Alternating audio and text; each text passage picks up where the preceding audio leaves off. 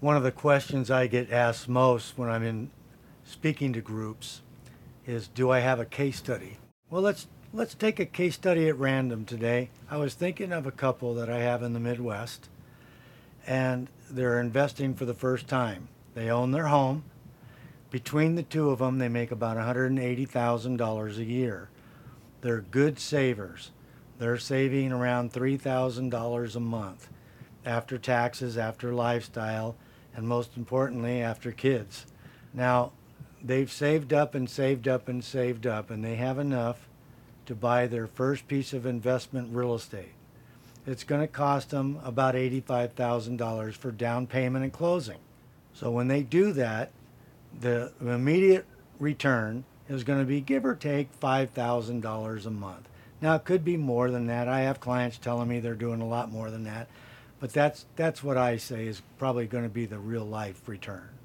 It's going to be a duplex. It's going to be in Texas.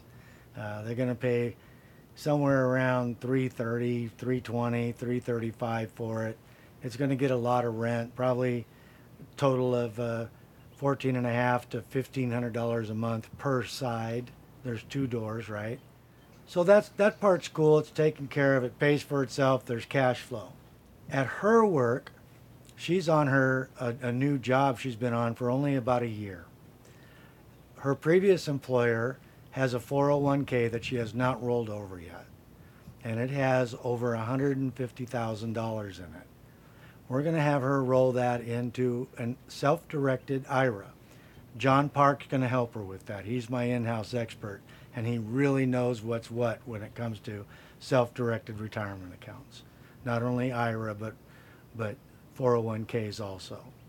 The husband doesn't have an IRA. He has a 401k at work. He's been there quite a while, and he has, give or take, about $250,000 in his 401k at work. Now, I'm telling both of them that I think it's the best thing for them to do to stop contributing to either one of their work-related 401ks. We don't have to go through the whole rant I have on 401ks at work. Suffice to say that between the two of them, they're spending around $2,500 a month on their 401ks, and it's getting them nowhere in a real hurry. Now, that $2,500 at their tax bracket and with their children, they have two kids. He's 41, she's 39. They're at a point right now where the kids are still in elementary school. One's about to go to middle. They've got to think about the kids' college education. They got to think about when they're going to retire. And we think it's possible for them to retire, give or take, in about 20 years. In other words, right around when he's 60, 61, and she's almost 60. Now, how do we do that? Here's the plan. And this is a real life ongoing case study. They're going to take the $2,500 a month that they're putting in, and they're going to take an after-tax $1,000.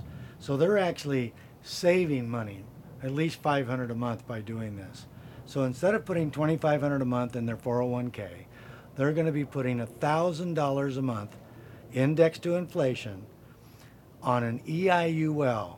And that EIUL, which is an insurance policy, the short version is you invest in it not for a death benefit, but for tax-free retirement income for many, many years beginning at your retirement. An example is, I always like to use my own family.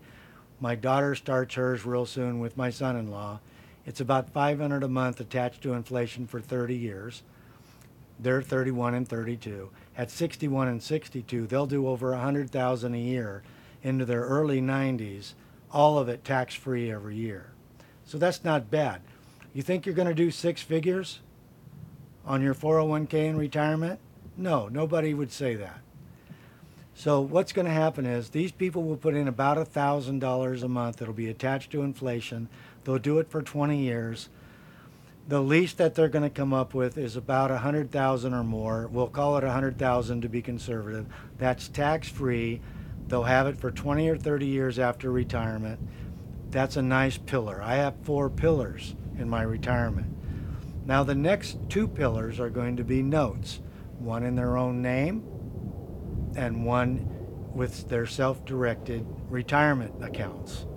Now her money will be invested in a self-directed IRA, and he's going to establish a self-directed Roth IRA. We have to decide with her how quickly she can convert her pre-tax money into Roth money, but it's very expensive when you do that because it gets added to your ordinary income, and they make a lot of money every year. Now, because they make more than $150,000, the duplex they buy, we're exploring the possibility of using a cost segregation approach to depreciation. All that does is double the amount of depreciation in terms of dollars that they will have at their disposal every year. So instead of about 10,000, they'll have about 20,000. How does that help them? Well, because they make more than 150, the Internal Revenue Code does not allow them to take any extra, quote, extra depreciation after covering the property's cash flow against their ordinary income. Now the IRS calls your job income ordinary income. So if they're sheltering 5,000 with that $20,000, that means they've got $15,000 a year of depreciation that they're barred from using by the tax code rules. So that $15,000 gets shuttled to the sidelines. Now they do that for 5 years. At the end of that 5-year period, they're kind of out of most of that depreciation, not all of it, but most of it. That's one of the downsides of using cost segregation. But see, they're going to sell that property, so they're not really going to have that problem. They're going to have 5 years times $15,000 of unused depreciation. That's $75,000. They will have taken much of their savings and the savings of $500 to $800 a month they got from not putting money into their 401ks at work anymore. And they're going to add all that together with the cash flow on the duplex and any money they get in group investments that they put in with cash they have extra after investing in real estate. And they're going to pay off that duplex loan in 5 years. Well, why would they do that? Stay with me here, because this is a very well thought out plan. This is what I call the cost segregation strategy. They sell that property. Let's say they paid $330, and after their cost of sale in 5 years, that property barely went up enough just to pay the cost of selling. They paid $330. The net proceeds are $330. Well, they're going to have a tax liability, counting the very expensive 25% depreciation recapture tax and possibly some capital gains taxes. That's going to amount to $20,000 to $25,000. Let's call it $25,000. So we'll put that on the tax liability side. However, because they sold that property, the IRS can no longer stop them from using that $75,000 of depreciation that they had to put on the sidelines for 5 years. That means if, let's say by 5 years, they're not making 175, 180 grand a year. Let's say by that time, they made 200,000 between the two of them. Well, when they do their tax return that year, that means before their accountant even starts sharpening his pencil, doing their tax return, that 75,000 is going to reduce their 200,000 before tax income to 125,000 right away, right off the top. They haven't even done anything else in their tax return, because they'll lower that 125 for sure, because their tax expert's pretty good.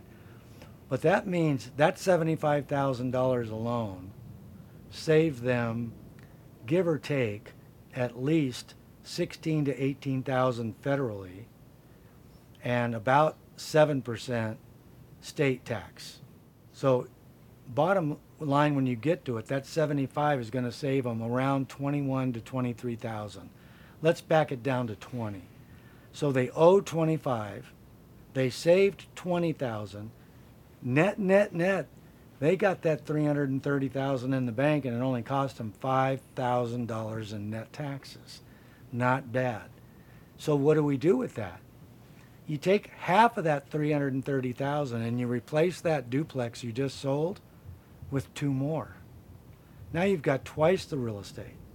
The difference is you're going to take half of that 330,000 and you're not going to buy any more real estate with it.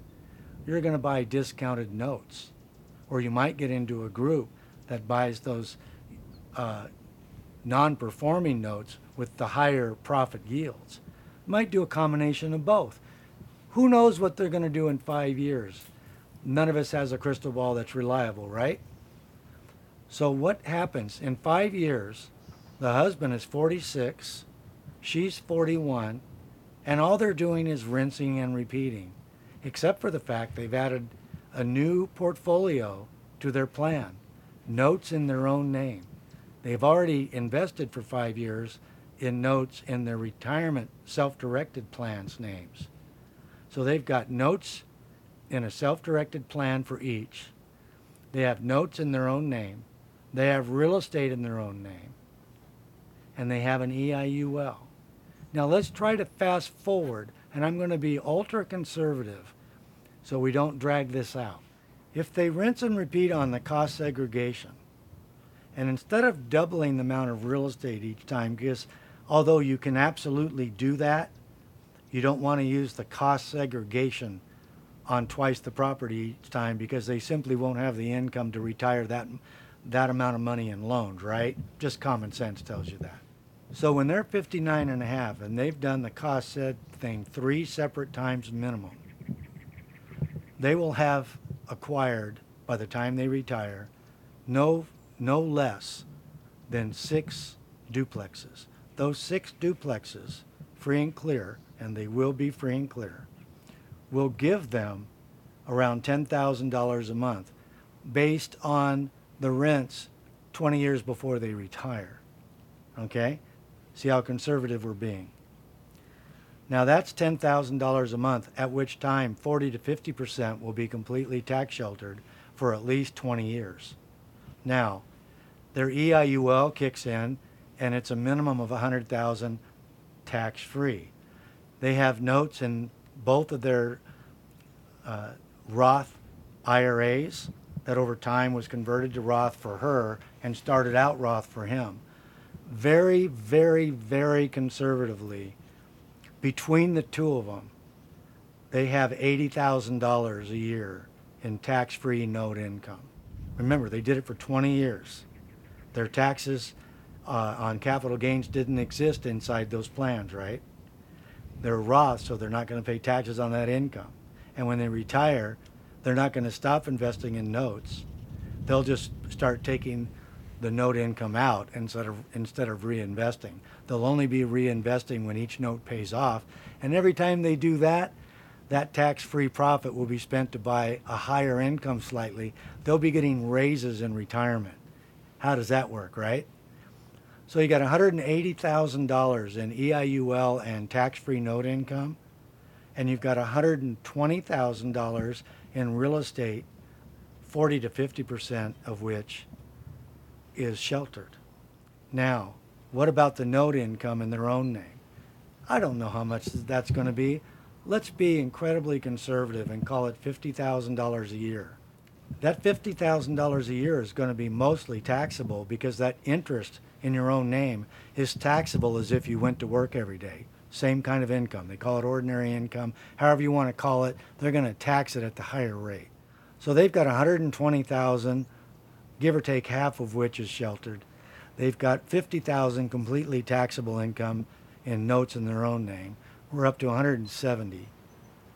They've got about $100,000 from an EIUL. That's $270,000. And they've got about, let's be really conservative and call it $80,000 tax-free in their retirement accounts from note income.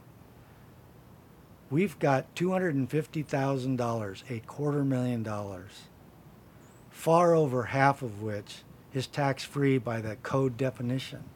And these are regular folks. Their plan was incredibly boring. The risk was mitigated at every possible stop. Nobody was being a pioneer. Nobody was on the bleeding edge. I'm not that guy. Everything had a prudent down payment, usually a minimum of 25-30% on their real estate. Somebody else managed it for them. Their only problem in retirement is they can't be in Tuscany and the Caribbean islands at the same time. I'll catch you next time.